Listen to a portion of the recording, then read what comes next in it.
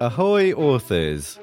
You're listening to the Writership Podcast, a show focused on helping indie authors master self-editing skills. So come aboard and get ready to find the treasure in your manuscript. With hosts Leslie Watts and Alyssa Archer. Welcome to episode 3 of the Writership Podcast. I'm Leslie Watts. And I'm Alyssa Archer. Leslie and I are the co-captains of Writership.org, where we create books, programs, and content for authors who want to improve their craft or simply want to learn how to write a novel in the first place. We've learned so much from other writers, and with this podcast, we want to pay it forward and really help you master self-editing so you can dominate the sales charts in your genre. The Writership Podcast is brought to you by Author Marketing Institute as part of the AMI Podcast Network. You can learn more about how AMI is helping authors by visiting www.authormarketinginstitute.com. If you go there today, you can gain free access to their brand new video course entitled Selling Your First 100 Copies. That's authormarketinginstitute.com. In this podcast, we critique actual submissions from authors who understand they may need help seeing the flaws in their own writing and are brave enough to share this experience with you so that you might better see what can be improved in your writing. We understand that it's a huge leap of faith for these authors. They're putting their trust in us to edit their work well and with a gentle hand. So who are we to be trusted? Leslie, why don't you tell the world just a bit about yourself? Sure. I'm a nonfiction author. I'm currently at work on my first novel. I was editor-in-chief of the American Journal of Criminal Law when I was in law school and a staff attorney to 2 judges on the Texas Court of Criminal Appeals. Alyssa, would you like to tell us a little bit about you? Sure. The short version is that I've been writing fiction for about 30 years and actively helping writers and critique groups, as a judge for contests, and as a freelance editor for about 20 years. If you want to find out more about me and Leslie and what we do at Writership, you're welcome to find us on the web at writership.org. Great. Well, let me just orient you to our format. We start the show with a quote about editing. Then we dive into our critique session, which includes substantive revision suggestions if needed and copy edits. We will leave you with an editorial mission at the end of the show to help you practice one of the principles we've talked about. Keep in mind that you can find the edits and any resources we mention in the show notes at writership.org/podcast. So we'll go ahead and dive into the quote of the week. Today's quote is from Bill Bryson. Language is more fashion than science, and matters of usage, spelling, pronunciation, that is, tend to wander around like hemlines. So what this says to me is that the rules of language do change with the times, with trends, and it's best to understand the rationale for a rule and why you're applying it. Or not applying it. Or not applying it, choosing not to. So, yeah. All right. Alyssa, would you like to start us off with the critique session?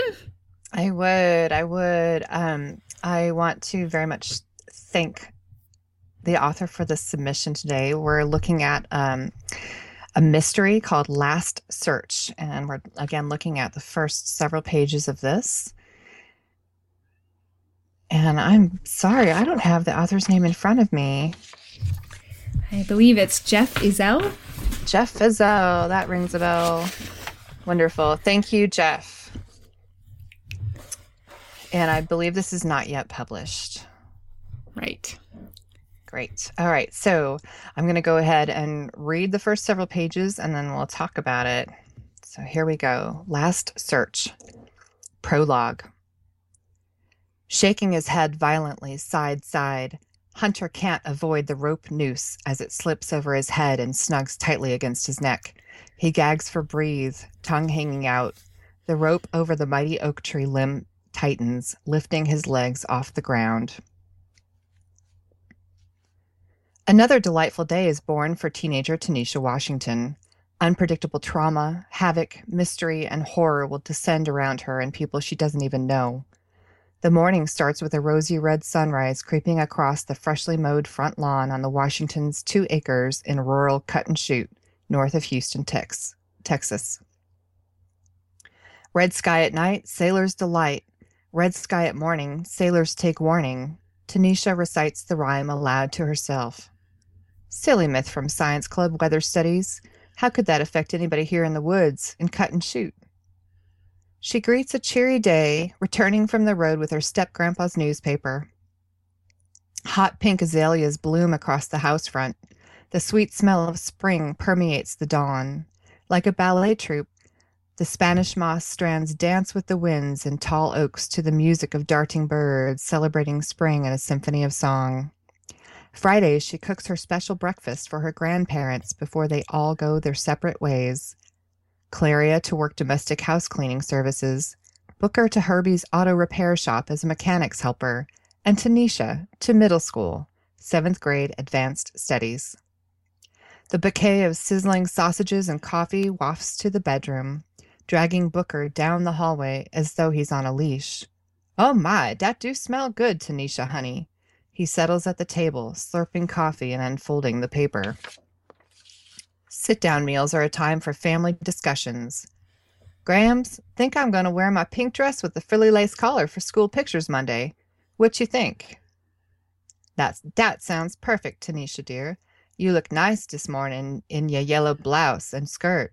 My, you getting so tall and pretty, Claria says. What you think, Booker?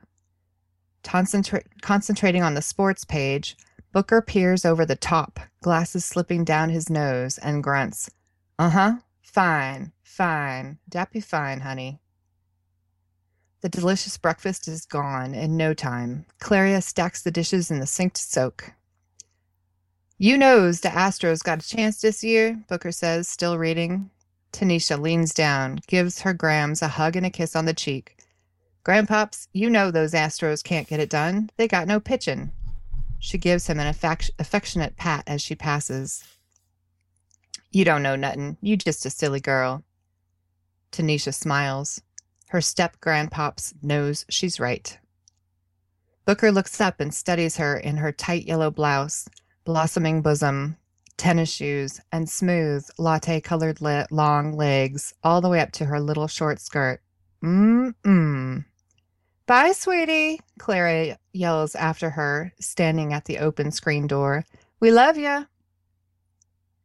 Happy it's Friday with Science Club and a volleyball team scrimmage, she skips along the neatly trimmed holly shrubs lining the driveway. Tanisha's sweet soprano voice booms out Curly's opening from Oklahoma. Oh, what a beautiful morning. Oh, what a beautiful day. Everything's coming up roses. Everything's coming my way. With pink sky turning to blue, her back to the house, she raises her right hand and waves without looking back. Birds chirping, flitting through the trees, announce spring and search for mates. The school bus door closes behind her. A midnight blue, tricked-out Impala with dark, reflective, blue-tinted windows, slow cruises close to the middle school exit door after volleyball scrimmage at day's end. It messages the look of a drug dealer or pimp-mobile. It stops, blocking Tanisha's path to her after-school extracurricular bus. The passenger's electric window slides down.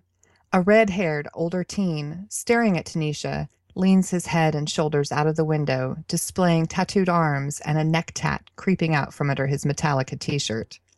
Clouds of sweet-smelling smoke billow around him into the air. He extends his right hand, beckoning to Tanisha. Come here. Hey, baby, all in yellow. Want to ride home with a real fine fella? I ain't your baby and you ain't a fine fella. Loser, buzz off. Tanisha scurries behind the car, jumping into her bus. Smiling about her put-down delivery, she leaves the loser with mouth agape and reddening face. His 3 buddies in the car erupt in laughter, jeering, Loser, loser. The redhead squints and stammers. I'll get you, sweet thing. You and me. His index finger and thumb extends in a rocking motion, finger pointing to her, thumb to him, then back again and again. Tanisha sits in the first row and watches the Impala pull away.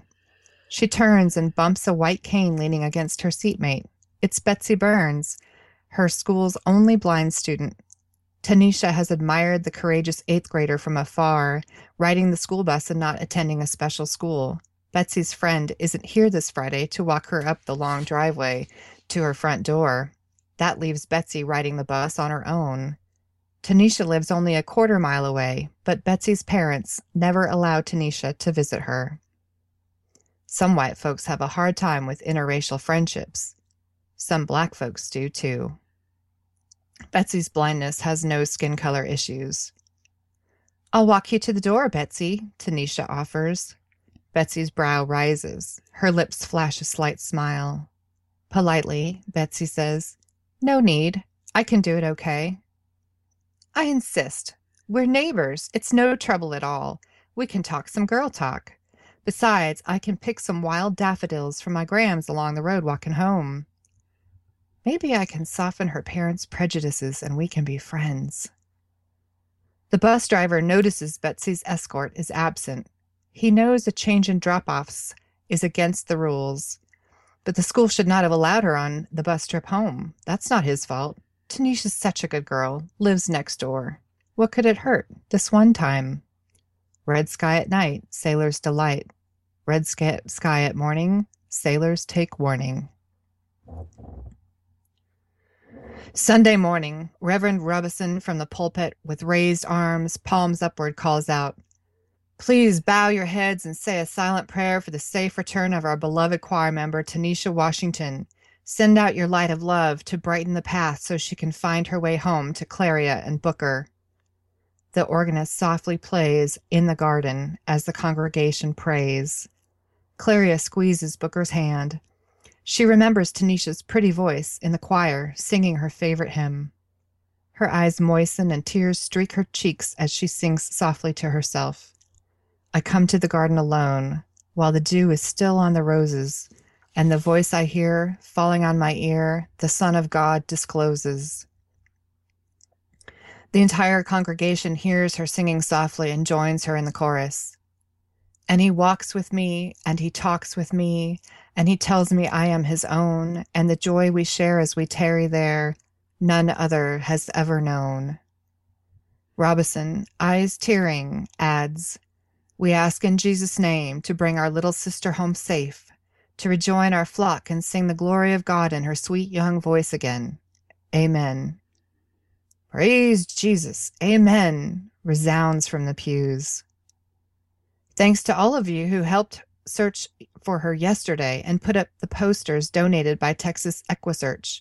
We are meeting at 3 p.m. again for those who wish to help find our little Tanisha. Come join us. Let us stand and sing, "What a Friend We Have in Jesus." Chapter 1, 0800, Monday, April 9, missing 62 hours. Boom, boom, boom, mortar fire, incoming, rocket-propelled grenades, no way out of the Fallujah alley, trapped, darkness invades, silence. Boom, boom, boom, dog barking, snarling, woof, woof. J.C. Eckert jerks up, strains to understand. Stupefied from disturbed deep sleep, his clammy, sweat-drenched t-shirt clings to his body. Where am I? His yellow lab, Hunter, runs in barking, alerting danger. JC's cobwebbed brain attempts to register the events. This isn't Fallujah. Boom, boom, boom. Hunter streaks to the front entrance again, barking, snarling warnings. JC struggles to his feet. Brain foggy, he stumbles through a doorway. His motion detected, a bright light flashes. His eyes scrunch from pain. His hand glides across his sunburned face, feeling tired, puffy eyes and a 2-day stubble begging a shave. Boom, boom, boom.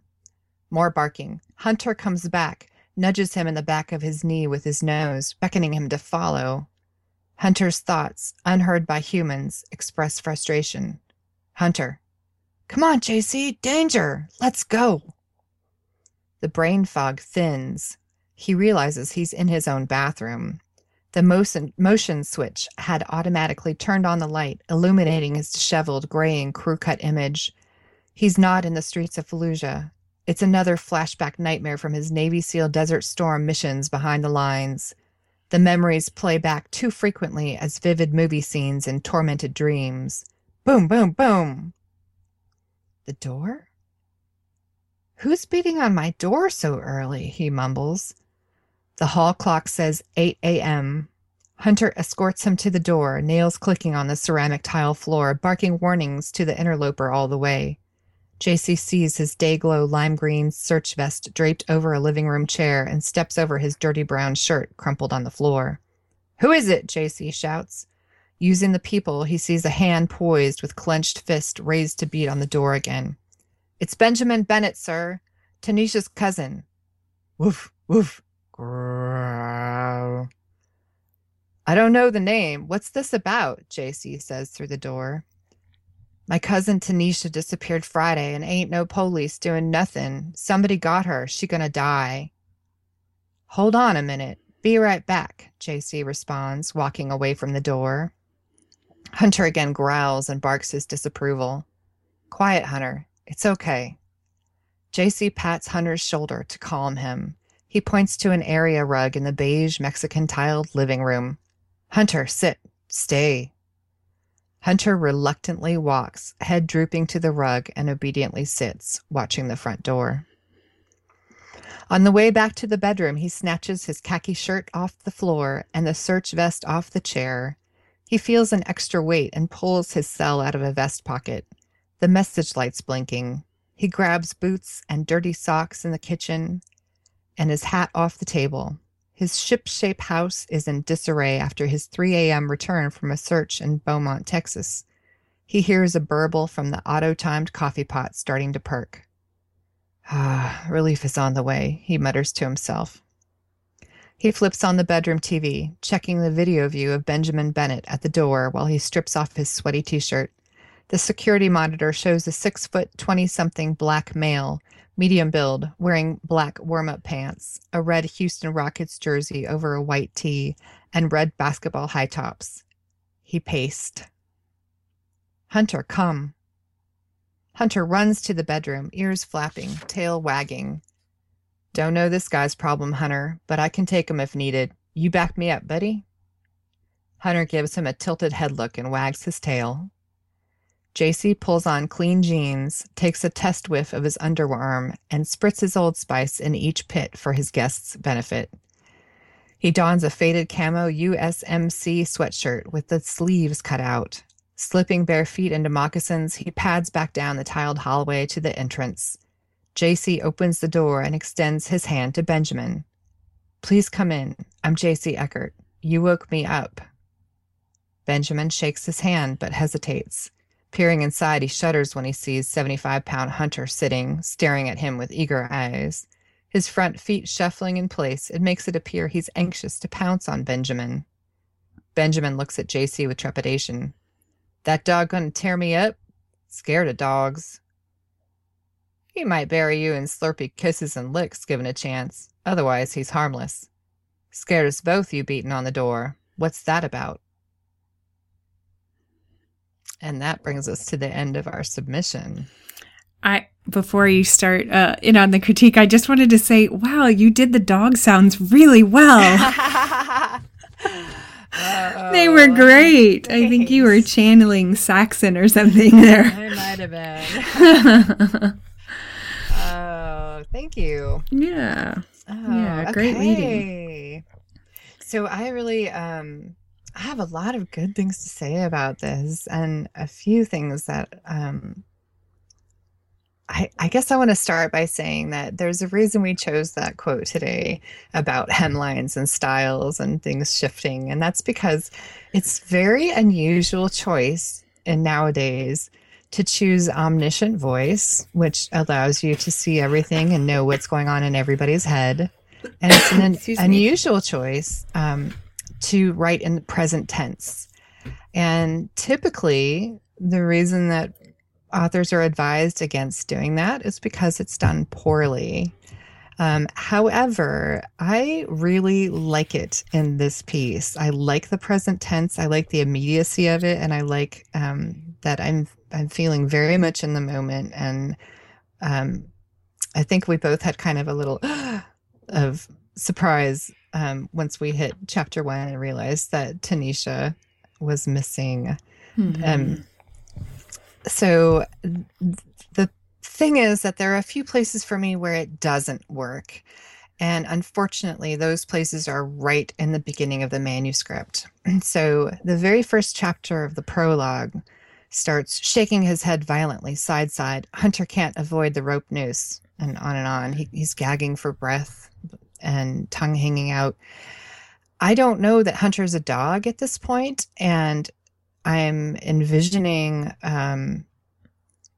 someone hanging from a rope noose, and I don't know who that person is. I'm assuming it's a person as a reader. And this is too much drama, too much shock value to open a novel with. I don't care about Hunter yet, so it doesn't mean anything to me that he's hanging. It just feels like gratuitous shock value writing. And so I'd recommend definitely not starting with that paragraph. And then there is a lot of head hopping, but I think the author really pulls it off. And so this is one of those things where some editors might suggest differently. Some editors might suggest rewriting it. And with all things and all critiques, you have to take it with a grain of salt. And you know your story better than anyone else, and you stand by your choices. And this is very clearly a deliberate choice this author has made. So it works for me for the most part. I want to say the one place it really does not work is going into Hunter's head, the dog. At that point, I kind of roll my eyes and I'm like, really? I don't, it may be that there's something deeper in the manuscript, in the story, that merits us being in Hunter's head. But as a reader, I have a very hard time with it. It kind of takes away from how well put together everything else is for me. What about you, Leslie? Do you feel the same way? Yeah, I had it was disorienting, I would say, that first paragraph. Later on, I felt like it was okay. Like it worked for me. But in the beginning, it was, as I said, it was disorienting, and it was a little tricky. Yeah. Yep. I would recommend that the author really consider how important that dog's point of view is. If it's something like the dog is going to find out a critical piece of information later and is going to have a hard time communicating it to the humans, that might be worth keeping. But then it kind of feels like it's a story about a dog. And I think we really want to read about Tanisha and JC and the Bookers and see, I'm sorry, I don't think it's the Bookers, it's the Bennetts. And I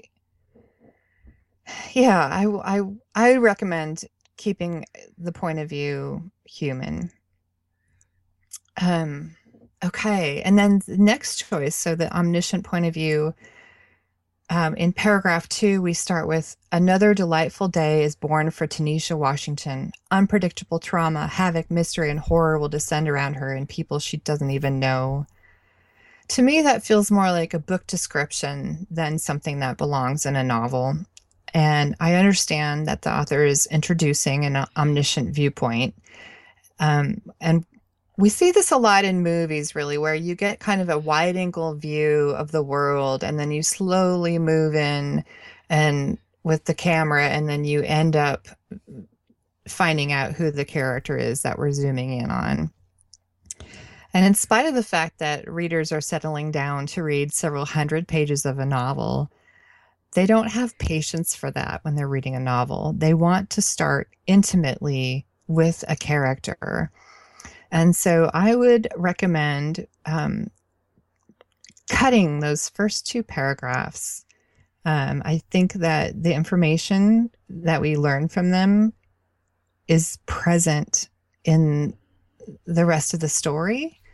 And I think that starting with Tanisha walking to get the paper and making breakfast for her family is much stronger.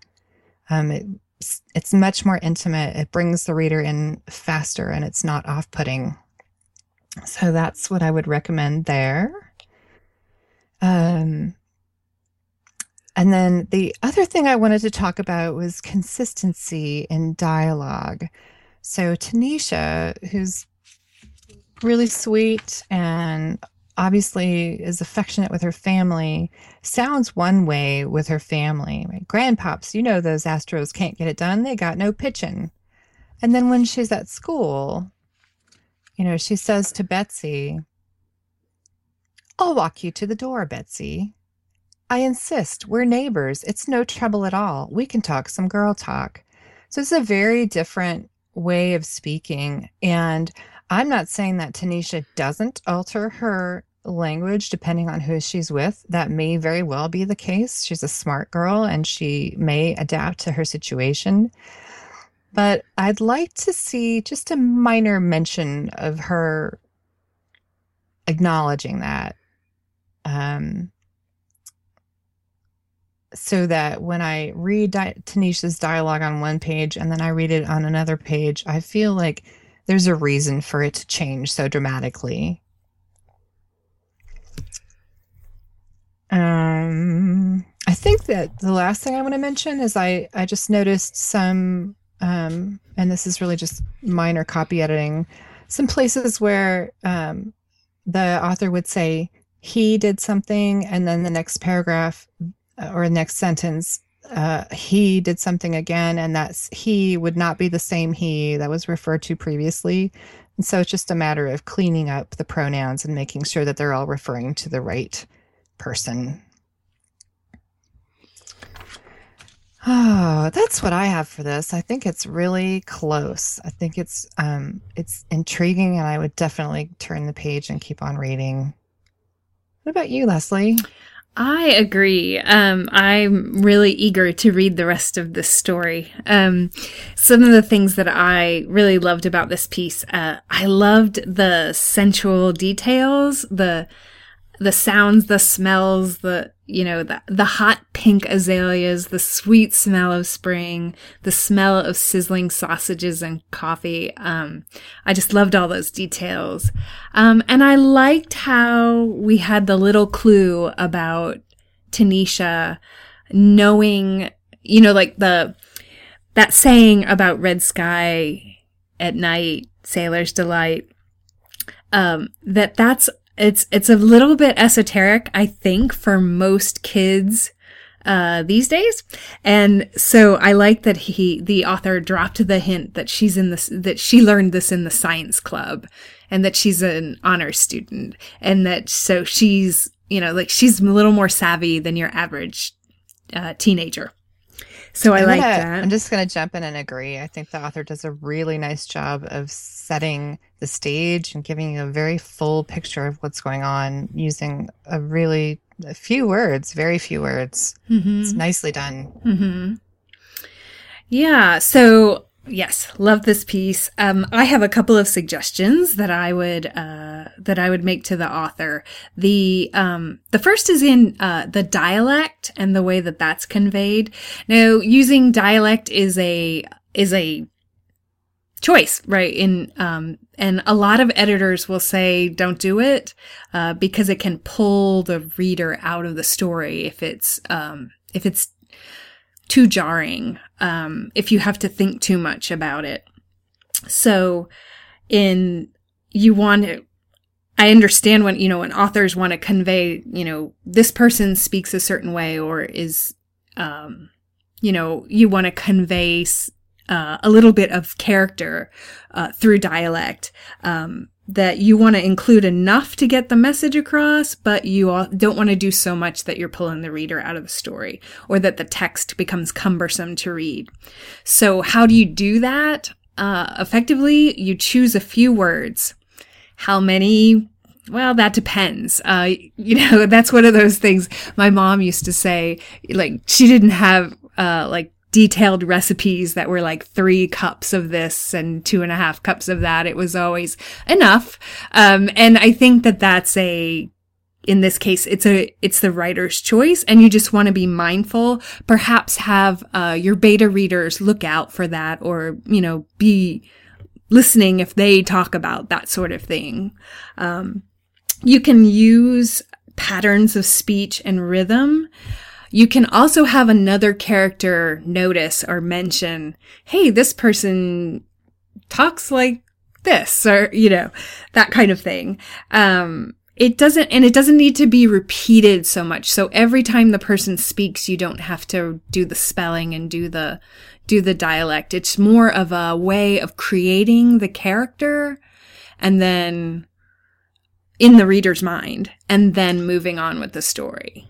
Yeah, I think you really just want to imply the dialect with as few clues as you can, because every time that you're reading dialect, you're writing it out, as you said, you're slowing the reader way down and making them aware that they're reading dialect. So even just, I think that the rhythm in those dialogue sentences is really nice, and just lightening up the dialect a bit, I think, would help quite a bit. Mm-hmm, mm-hmm. I felt like Booker and Claria a little bit pulled me out of the story, whereas Benjamin's and Tanisha's, the few words that were included in their dialogue that gave you a little hint of dialect, I felt like that was really well done. The others, as I said, pulled me out of the story just a little bit. I would agree with that. I thought Benjamin's was also very well done. Mm-hmm. Mm-hmm. All right, then the next thing I wanted to mention is the possibility of a permissions issue with the lyrics from Oklahoma. When we were talking about this before, Alyssa, we were thinking that maybe most readers will get the reference by saying, referencing Curly's opening or referencing the musical. That would be, if you include the lyrics, you would definitely want to do a little investigating. The same with the hymns. What you need to be mindful of is that the law in this area is really fuzzy. And Helen Sedgwick has a great book that covers a lot of the issues about permissions and copyright. And the book that she has written is Self-Publisher's Legal Handbook, and that's got a lot of great information about this. If something is not in the public domain, then you really need to seek permission if you're not within fair use, and that's all very tricky stuff. So you definitely want to either avoid it by referencing the name or some other more oblique way of talking about it, or making sure that you get permission to use those. Right. And titles can't be copywritten, or copyrighted, excuse me. Mm-hmm. So you could certainly say, is this song called "Oh What a Beautiful Morning"? I think it is. I think it is too. So you could say that boomed out the opening lines to "Oh What a Beautiful Morning" from Oklahoma, and that you're completely within your legal rights. But once you move into lyrics, those no longer fall into fair use, is my understanding. I have a great author friend who writes rock and roll fiction, and in her early drafts of her first novel, she had a lot of lyrics in there, and then she did the research and with her lawyer husband, and they decided it was far more hassle than it was worth to get the permissions, and they ended up cutting the lyrics from the book as a result. So if someone writing about rock and roll and using lyrics as a key part of the story is making that choice, it's definitely worth paying attention to, because you don't want to get into a legal battle. Mm-hmm. Yeah. Yeah. And I think there are some clever ways you can do it. Like, I mean, if you just say, "Oh, what a beautiful morning," I start hearing the song in my head, and I think most people probably do, of a certain age, perhaps. So I would definitely recommend that the author look into that or alter it so that it's not going to run afoul of the copyright issue. My last item I wanted to mention under the copy editing is actually show don't tell, which is that's one of those popular, oft quoted rules in fiction. Show don't tell. And what I want to specifically say about this one example is that the author actually already showed what he then told. And this was, of course, the very detailed description of the car that Tanisha encountered after school. A midnight blue, tricked out Impala with dark reflective blue tinted windows, slow cruises close to the middle school exit door after volleyball scrimmage at day's end. It messages the look of a drug dealer or pimp mobile. To me, that last sentence doesn't need to be said. The rest of that, like, I have that image and I know that this person, just from the way that it moves, the way that it's at school, at the end of the day, that there's something off about that, and I don't think that the author really needs to spell it out for us.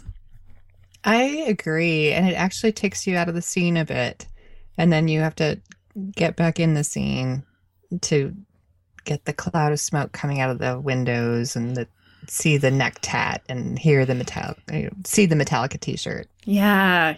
I love all those details. They're so rich. And you don't need to do that. We've got it. Yep. I'm realizing there's one more thing I wanted to mention, and it may be very intentional, but this line where Booker looks up and studies Tanisha in her tight yellow blouse, blossoming bosom, tennis shoes, and smooth latte-colored long legs all the way up to her little short skirt. To me, that was really creepy. I instantly felt like I did not like Booker and I didn't trust him. Maybe that's intentional, but if Booker is someone that Tanisha trusts and who has no chance of being the bad guy in this book, I might change that a little bit. I understand that we're trying to get a sense of what Tanisha looks like. I might suggest the author chooses to do that differently if the intention is not to have Booker seem like a creepy old man. All right. But overall, very well done, yeah. Jeff. We look forward to reading this entire book. Thank you for your submission. Thank you. Yes. So, Alyssa, do you have an editorial mission for us this week? I do. Thank you. So, as I mentioned, movies, it's perfectly fine to start with that wide camera angle and kind of follow the feather down to Forrest Gump until you find out who we're watching on the park bench. It's perfectly fine in movies to start with the panorama of the city and then zoom in until we're in somebody's living room and we meet the character. That is something that we like in movies, but we don't like it in novels. So I would like for you today to take a hard look at your first page, your first paragraph, and ask yourself if you are close in with a character or if you've made the choice to start with this panoramic vision and panoramic view. And if you have made the choice to go for the panorama, I'm going to strongly urge you to rewrite that opening and get us in right close to a character immediately. All right. That sounds great. So, authors, are you ready to find out how you can improve your own writing? We would love to help. We're actively seeking submissions right now for our podcast, and you can find out all the details as well as I mentioned, grab the show notes from today's episodes at writership.org/podcast. We hope that you'll trust us with your words, and we'll do our very best to help you elevate your writing to the next level. So please send in your submission today. Remember, the Writership Podcast is brought to you by the good folks at the Author Marketing Institute, which you can find at www.authormarketinginstitute.com. Don't forget to stop by today for access to the video course, Selling Your First 100 Copies. Thanks for listening, and we'll see you next week. Thank you. Thanks for listening to the Writership Podcast. If you enjoyed the show, please consider leaving a review on iTunes and sharing the show with your author friends and communities. And right after you do that, make sure to contact the hosts, Leslie and Alyssa, to help you find the treasure in your manuscript. Head on over to writership.org/podcast to submit your pages.